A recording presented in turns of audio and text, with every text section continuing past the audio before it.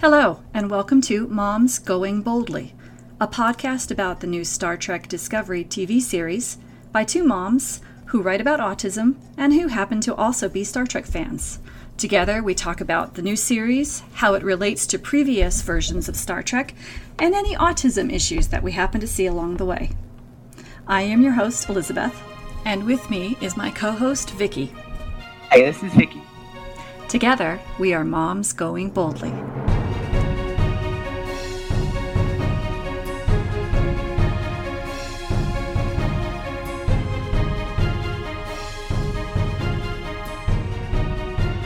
Today on Moms Going Boldly, we discuss the first full episode of the series, Context is for Kings, or Does Might Make Right?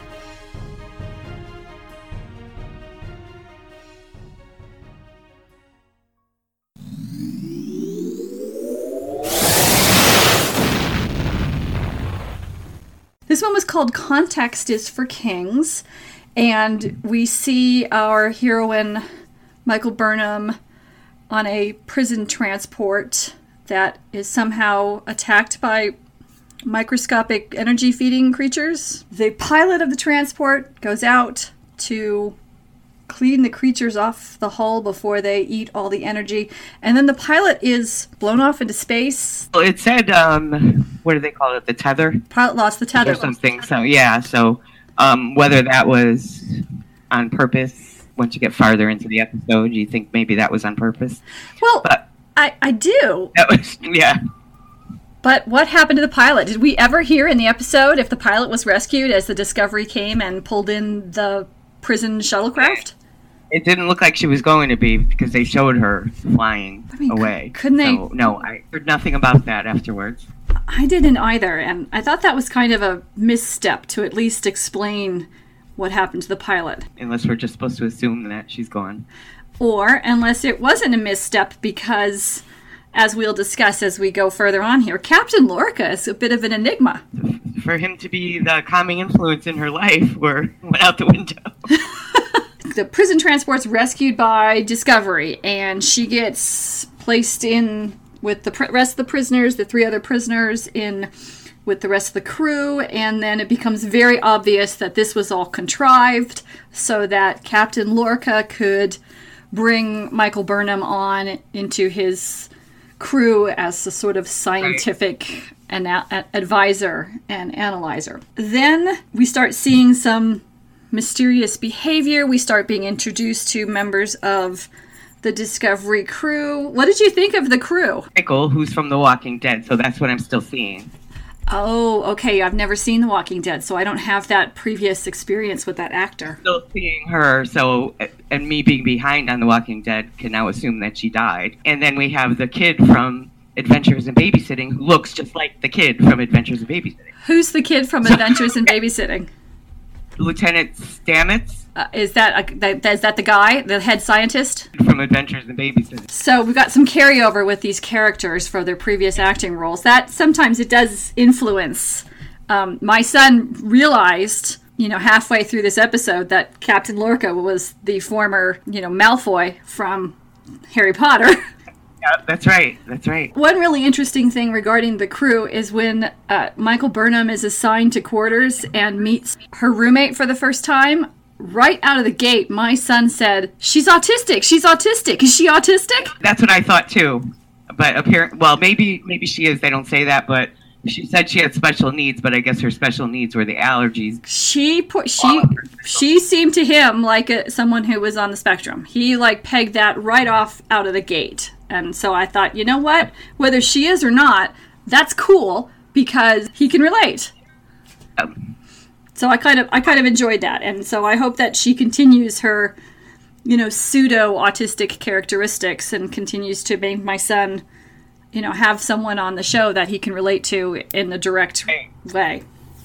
I think he's absolutely right. I like her because I like the idea of the counterpoint that she displays to Michael Burnham, who is stoic and apparently centered and very intellectual, whereas the roommate processes verbally out loud, and her feelings are all right there. And so she's a great, foil for, the Michael Burnham character. So there's some odd things going on the ship. I really enjoyed this black alert that they announced, and then sort of water appeared in midair, floating, and then disappeared. Now, I did notice coming on the ship, one of the prisoners saying, "Did you ever see a black comm badge?" That was really cool. Had a black comm badge. Now, all I could think of, the farther we got into the episode, and again, I might be out in left field, is I'm wondering if this black alert, the black badges, is of Section 31. That is a brilliant question. I didn't go there at all, but that is a great question to think about. You're right.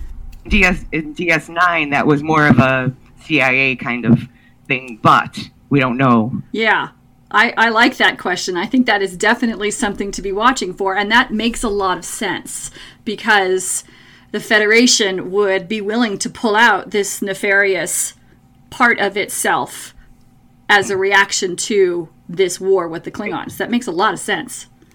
That's very cool. All I know is I saw the black badge and I was thinking, when I can find that on Amazon, I'm so buying that. Because I thought it was really cool looking. Yeah, so I'm sure that'll come soon. Yeah, you're absolutely right. It will. So then Michael Burnham is pulled into this scientific research that's going on that we discover later has to do with space spores. But it seemed like that. That somehow enabled them to connect to different places in distant parts of the galaxy instantaneously through energetic connections between the spores that are throughout the universe. That's how it seemed to come across to me. What did you think? That's what I thought. Okay. But then I was wondering, because the captain has a tribble. Yes. Which I didn't notice until the second time I watched it, because I could hear the noises. Can these spores move them through time as well? That's a good question. I don't know. I thought about that when we get to the end of the episode. That's where I really started. Okay. So she's trying to figure out what's going on. But here's the thing. Because now that you made the mention about Section 31, was she actually in the science area that was restricted by the security officer with the black badge, or is that a separate area? I don't know if that was a separate area. Because we see her walking. That's right. I bet you that's where she went. That's where I would go if you were, you see a guard in front of a door, that's thing out. But I bet you that's where she went. But the science-y parts of that particular lab are actually already restricted by breath print only, so why would they need a security guard outside it as well? I'm not sure that the space that was being guarded by the security guard with the black badge is the same space that she went into. I could be barking up the wrong tree here. No, now that you're saying that, because he's at the end of the episode again, he's hiding something, so that's probably where he's hiding it. Maybe that's it. Anyway, I think that's interesting to look for. Let's see if that lab is where the security guard with the black badge was, or whether it's Captain Lorca's strange menagerie area, or if it's something different altogether. Mysteries and mysteries. So she gets involved in this science project and learns through her own intellect, as well as some sneaking around, that this has to do with growth of spores, and then their sister ship doing identical experiments is damaged, there's distress call, and then everyone on that ship dies. Now, the part in the formula that she found was an error. Yes. Well, it's making it look like that had something to do with it. That's a good point. I think you're correct. The conversation made it appear as though it was the other ship's eagerness to increase their output of whatever their experiment was. But I think your point of that error in the formula may be the right place to go here, and the other piece might have been a red herring, or maybe they go together. So the ship is damaged, the crew is killed, and they go on an away mission to collect the data that the crew had gathered before they were killed. And we get to see some really weird stuff there. It's very dark, with only flashlights and creaky noises and bodies, and the bodies seem strangely warped Was that how you would describe it? Yes. And then they discover evidence of Klingons, that they came aboard the ship, but then the Klingons were killed by some mysterious force, which begs the question, did the Klingons get any information about the experiment? Up too, right. And we don't know. We don't know, and it's entirely possible they did. Then some strange creature attacks them, some cross between a bear and a dinosaur and a lizard or something. What did you think of that? Something with the spores. Yes, definitely. But what could have morphed? I mean, is it a crew member that got morphed by the spores? Is it an animal that when they were visiting one of the faraway places came back with them? That's what I'm thinking, yeah. You think it's that one? Yeah. An animal. Interesting. Anyway, so the animal chases them. They are under the gun and, in danger as they try to retrieve the information they're looking for. And then Michael Burnham is a one-woman wrecking crew distracting the animal so that the others can escape, and then they rescue her later. And I thought it was very interesting about how she was reciting lines from Alice in Wonderland. What did you think of that? I was wondering if she just uses that as a mechanism to calm herself down. Like, my son will repeat random stories out loud over and over when he needs to calm down. So I'm wondering if that's what she uses. That's a great question. So either like a verbal stim? That's what it looked like to me. Of course, I see that with my son, so I could be just... I think it's absolutely applicable because my son will do the same thing, do a verbal stim that way in order to help him calm down. Now, it makes all the sense in the world to me. And so she found a passage from a book that seemed appropriate to her circumstances. Right. And used it. I think that's a brilliant analysis. Thought. Only because, I live it. Which, of course, you do too. She draws the animal off and saves everybody on the away team, and then they get back on the ship. And she had some very interesting interactions with Saru. And I read somewhere that someone was saying that Saru was Discovery's Spock, but I'm not sure I agree with that. No, I don't. I read that too. I don't. And I think he's torn. He's very torn. Like or love for her. And, Starfleet by the book.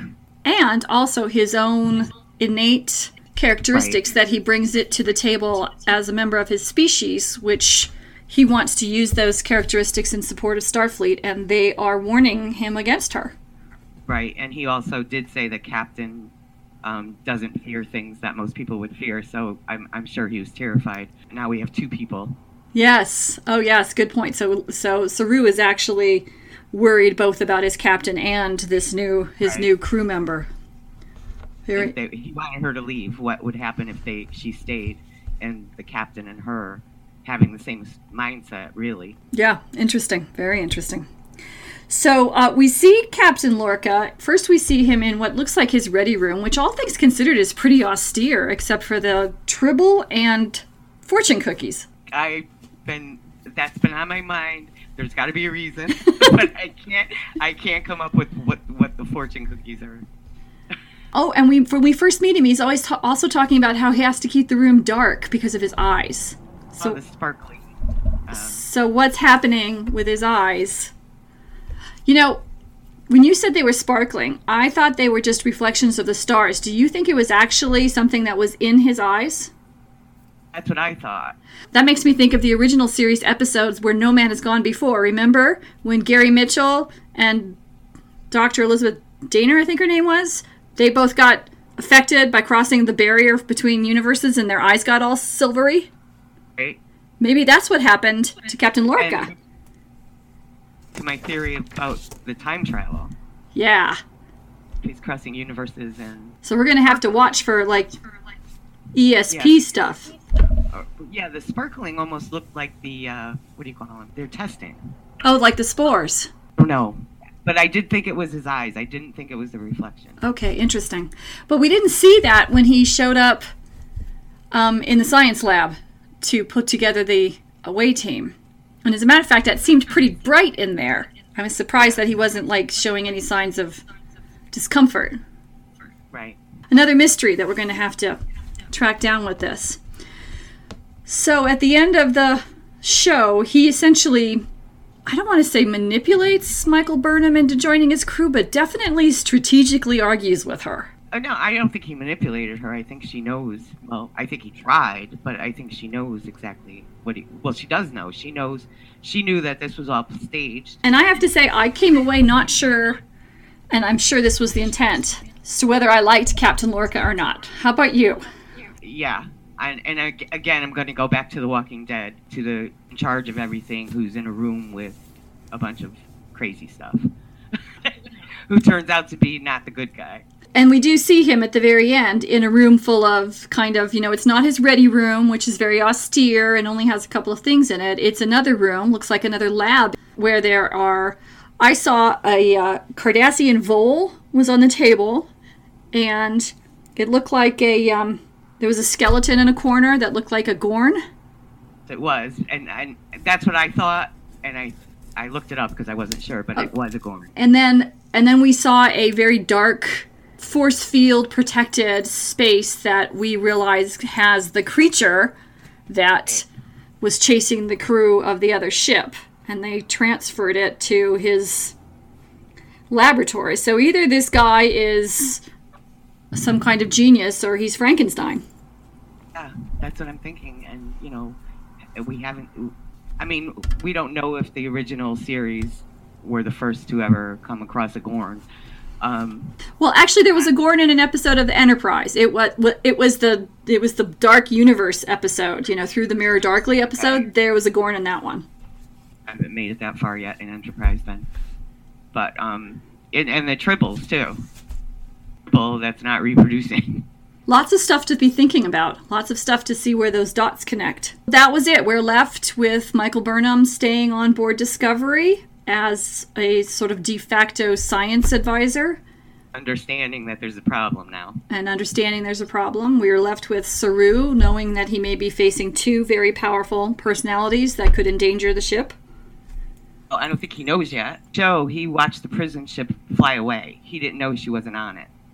I think he did, because when he watched his thing, whatever they are, came out sensing he knew she wasn't on the ship yet. Sensing trouble, but he doesn't know what the trouble is. And we also know that Captain Lorca has, captured this dangerous creature that was able to kill Klingons, and we don't know what his purpose is for that or with anything else in that room. So we were left kind of with that mystery. Did you like the episode? I did like it better than the first two, yes. I liked it too. I thought it was a great show, but it still isn't Star Trek. It's closer. Well, like we said, the first two, other than the few fights with the Klingons, it was mostly character, which is great. But this, there was an away mission. There was, it was closer to Star Trek. Yeah, okay. So I guess that really begs the question, what is Star Trek?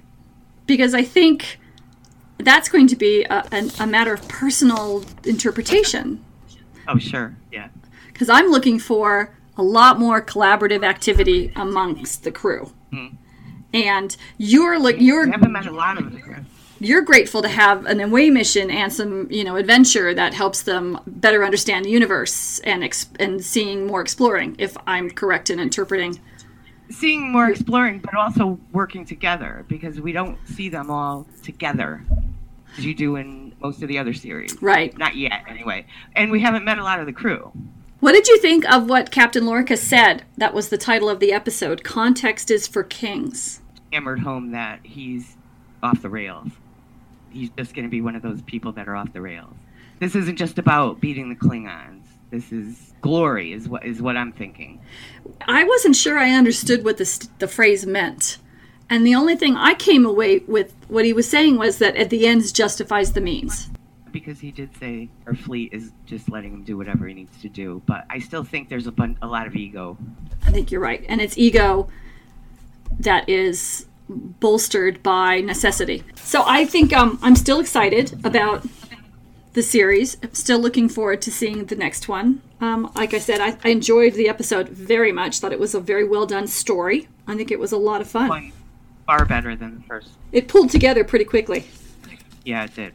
The last time we talked, we were also going to go back and look for things in those first two episodes. Now, You had mentioned about what you thought were Tom and B'Elanna's baby. Yeah, there was just this one phrase at the very, very beginning that I interpreted when they were talking about, their destiny and predictions, and it's right at the beginning of the episode. And when I saw it again, I realized, that could be interpreted in a bunch of ways. And so my first thought was, maybe these guys were going to end up in the Delta Quadrant, but now I'm not so sure. Oh, because I thought they were talking about Kahless. They were talking about Kahless too, but they were also it was very, very beginning, almost the first lines of dialogue, and I was thinking, I wonder, because they were so different looking, I was thinking maybe these guys are the ones that disappear. So I'm not sure that theory holds up. I did see the two hands, and yes, I do believe that it looks like Michelangelo's. Opening sequence there, the two gloved hands. It's very cool. It's a very nice callback to what it is that Star Trek is looking to do, learning and exploration and gathering information, and I like that a lot. I have to say, I was not able to confirm that the wine bottle was from the Picard Vineyard, or that the book titles in Captain Giorgio's Ready Room were actually Star Trek titles. So somebody must have paused their playback on their computer and really zoomed in to see that, because I couldn't see it on my television.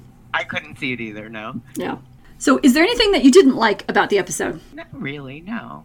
The only things I didn't like, which I already said, was me personally, I can't separate the characters yet. Right. From other characters. But without them saying mutineer. So you'd like them to stop saying that? It was just... I don't think I've ever heard anybody use that word before, and I've never heard it so many times in an hour episode, so enough. I liked it. I can't think of anything I really didn't like. Well, I'll tell you there's one thing I don't like, and it just dawned on me as I was watching it. It's along the lines of the lens flare piece, and I tried to take that as, some kind of means of making this seem realistic. That, there would be reflections and flares of light against windows from various angles. But the thing that's starting to bug me is that when you look at it, the camera is at an angle. The characters look like they're standing on a sloped floor. And honestly, it reminds me of when we would visit the villains' lairs in the old Batman TV show. Do you remember that? Whenever we'd go to wherever the villain was, the camera would be at an angle and the lair would be at an angle. We'd be looking at it, rotated at 45 degrees. You're right, yeah. I'm going to have to pay more attention now. Other than that, I thought the episode was really good. I do remember thinking, as she was firing shots at the creature and running through the ship to save everybody else, that it's still looking a lot like the Michael Burnham show. But it wasn't outside of the realm of what seemed possible and probable in the universe and how her character was motivated. It seems like, okay, you know what, this is something she would do because it was logical and because she hasn't been given a chance to do anything else. So other than that, I thought it was really good, and I'm looking forward to the next one. So am I. Like I said, I liked it a lot more than the first two. It kept my attention. I watched it all the way through. I didn't have to stop and come back to it. So, yeah. What are the questions you hope are answered in the next episode? So why is he keeping creatures in his strange Frankenstein lab? I'd like to hear more about her childhood. I was glad they mentioned a little bit about her and their son, that Amanda read that book to her and her son, she said, so I assume that's Spock. Yes, I assumed that too. Yeah, so I'd like to hear more about that. Rick ended up with her. I think she was the only survivor. And that scene from last week when he was mind melding and saying, "Come back to me," was that when he first found her? Because he seemed to know her. I think so. I think last week suggested that these people were all at this combined human Vulcan settlement, and she was attending the Vulcan school there. And when the Klingons attacked, she was the only survivor of the Vulcan school. And so he was, and I'm assuming he must have known her and her parents, maybe even felt honor bound, because the Vulcans are a very honorable species, maybe felt honor bound to take care of her. I think you raise a really good question in that there's a lot of unanswered questions and a lot of backstory that we can go ahead and fill in with assumptions, but we don't actually really know. Well, then I misinterpreted all of that, because when she was in the Vulcan school, I assumed that it was after he had already... I think it was. I think she was at a Vulcan school on that colony, and then when he brought her to foster her, she went back into the Vulcan school on Vulcan. Because if you look at the flashback scene, she appears to be in one of those teaching pods when he finds her. Okay, I missed that. Okay, all right. I thought something else happened to her after he was a ward, and then that's when she was his ward, and that's when they might. Okay, that makes sense. But you know what? I think, again, we don't know that much about this backstory, so there may be a lot more here. You say that. I was a little confused by that. Well, this can't be him rescuing her because he already knows her. But okay, I didn't know they were on a colony altogether. Well, and if you go back, if you want to go back, you can see it in the first episode when she's doing the flashback to her testing. And the computer starts asking her questions about that massacre, and she's unable to answer the questions. And the questions themselves suggest that it was a human Vulcan colony. How many survivors were there? She may have been the only one. She knows it. It's all of a sudden churning up all this emotional stuff for her that makes her unable to answer the questions. But I'm pretty sure that the information about it being a combined colony was there. I could be wrong. I could be misremembering. Probably not. I probably just missed it because like I said, I had a hard time with the first episode. So. All right, that makes perfect sense. So this next episode appears to be, it's got a very disturbing title. Have you heard the title of the next episode? It's something along the lines of, "The butcher's knife doesn't care about the lamb's cry." No, I didn't see that. It's very disturbing about, it makes it sound like, there's some difficult process that's going to take place that is necessary in the same way that butchering meat is necessary for people to be able to eat, but the process isn't pleasant. Anyway, that's the title of the next episode, and a couple of the previews that they showed Michael in the Frankenstein lab. So I'm really hoping that means that your question will be answered as to what's going on there. I hope so too, yeah. And I'm hoping that our awareness, what we know about Michael's past and her upbringing and her values, will ensure that if what's going on there is unethical and immoral, that she will stop it. That's what I'm hoping for, is that, she doesn't become complicit. It seems like some people know something's going on, what's his name? Lieutenant Stignitz? Is that how you say it? I think so. He seems to know there's more going on than meets the eye. But he also seems like somebody who has ethics and morals and would fight against something that was truly wrong. Because he keeps calling the captain a warmonger, but I'm not sure that the rest of the crew, I think they know there's doing something classified, but it doesn't seem to me that they all know. Well, we don't know, but it seems to us that something more is going on than... So here's the thought. He brings a known convicted mutineer on board and adds her to the crew, knowing that if it's necessary, she will mutiny again, because what does she have to lose? What if he brings her on as an insurance policy? Obviously, he's doing something that wouldn't be condoned, even though Starfleet gave him to use any means necessary. That's what I think. I think he's looking to do things that will not be condoned, and she's the scapegoat. The scapegoat or his salvation? A scapegoat. Okay, you think he's going to put the blame at her feet? It doesn't seem like he wants somebody. You think he wants her there to stop him if it... Yeah, I'm wondering if that's why she's there. Because, again, if she needed to disobey orders and mutiny, what would happen to her? Another life sentence? It's not been rescinded. No, I said that's another way to... Yeah. Because that would be more in line with the morals of a Starfleet captain, someone who actually wanted to uphold the principles of the Federation and found himself in a place where those principles were slipping out of his grasp because of the war. Bringing her on is almost like, a release valve on a nuclear reactor. Yeah, but we don't know that he has those principles yet. We can only hope and guess. I could see exactly what you're saying, and that makes perfect sense, too.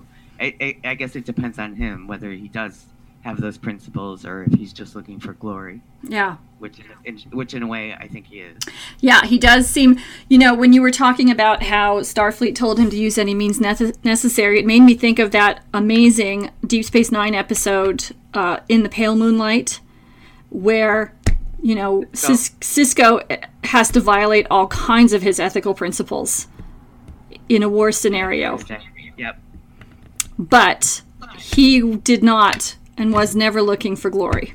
And that's a big difference. I think that's an important difference that you point out. Yeah, he wasn't looking for glory, and by the end he realized, even though he regretted what he did or had to do, he knows he did it for the greater good. It's a great episode. It's one of my favorites. Thank you for joining us on Moms Going Boldly. We hope you enjoyed our discussion of Context is for Kings. Join us next time for the 4th episode of the series, The Butcher's Knife Cares Not for the Lamb's Cry. If you'd like to get in touch with us, you can find me at autismmom.com.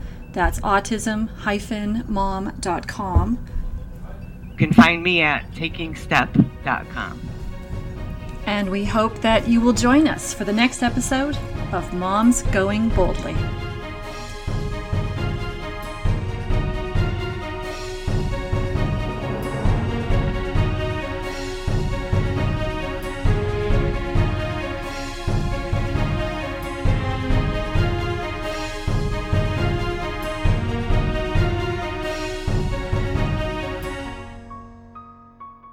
The music used on Moms Going Boldly is entitled Without Limits by Ross Bugden Music.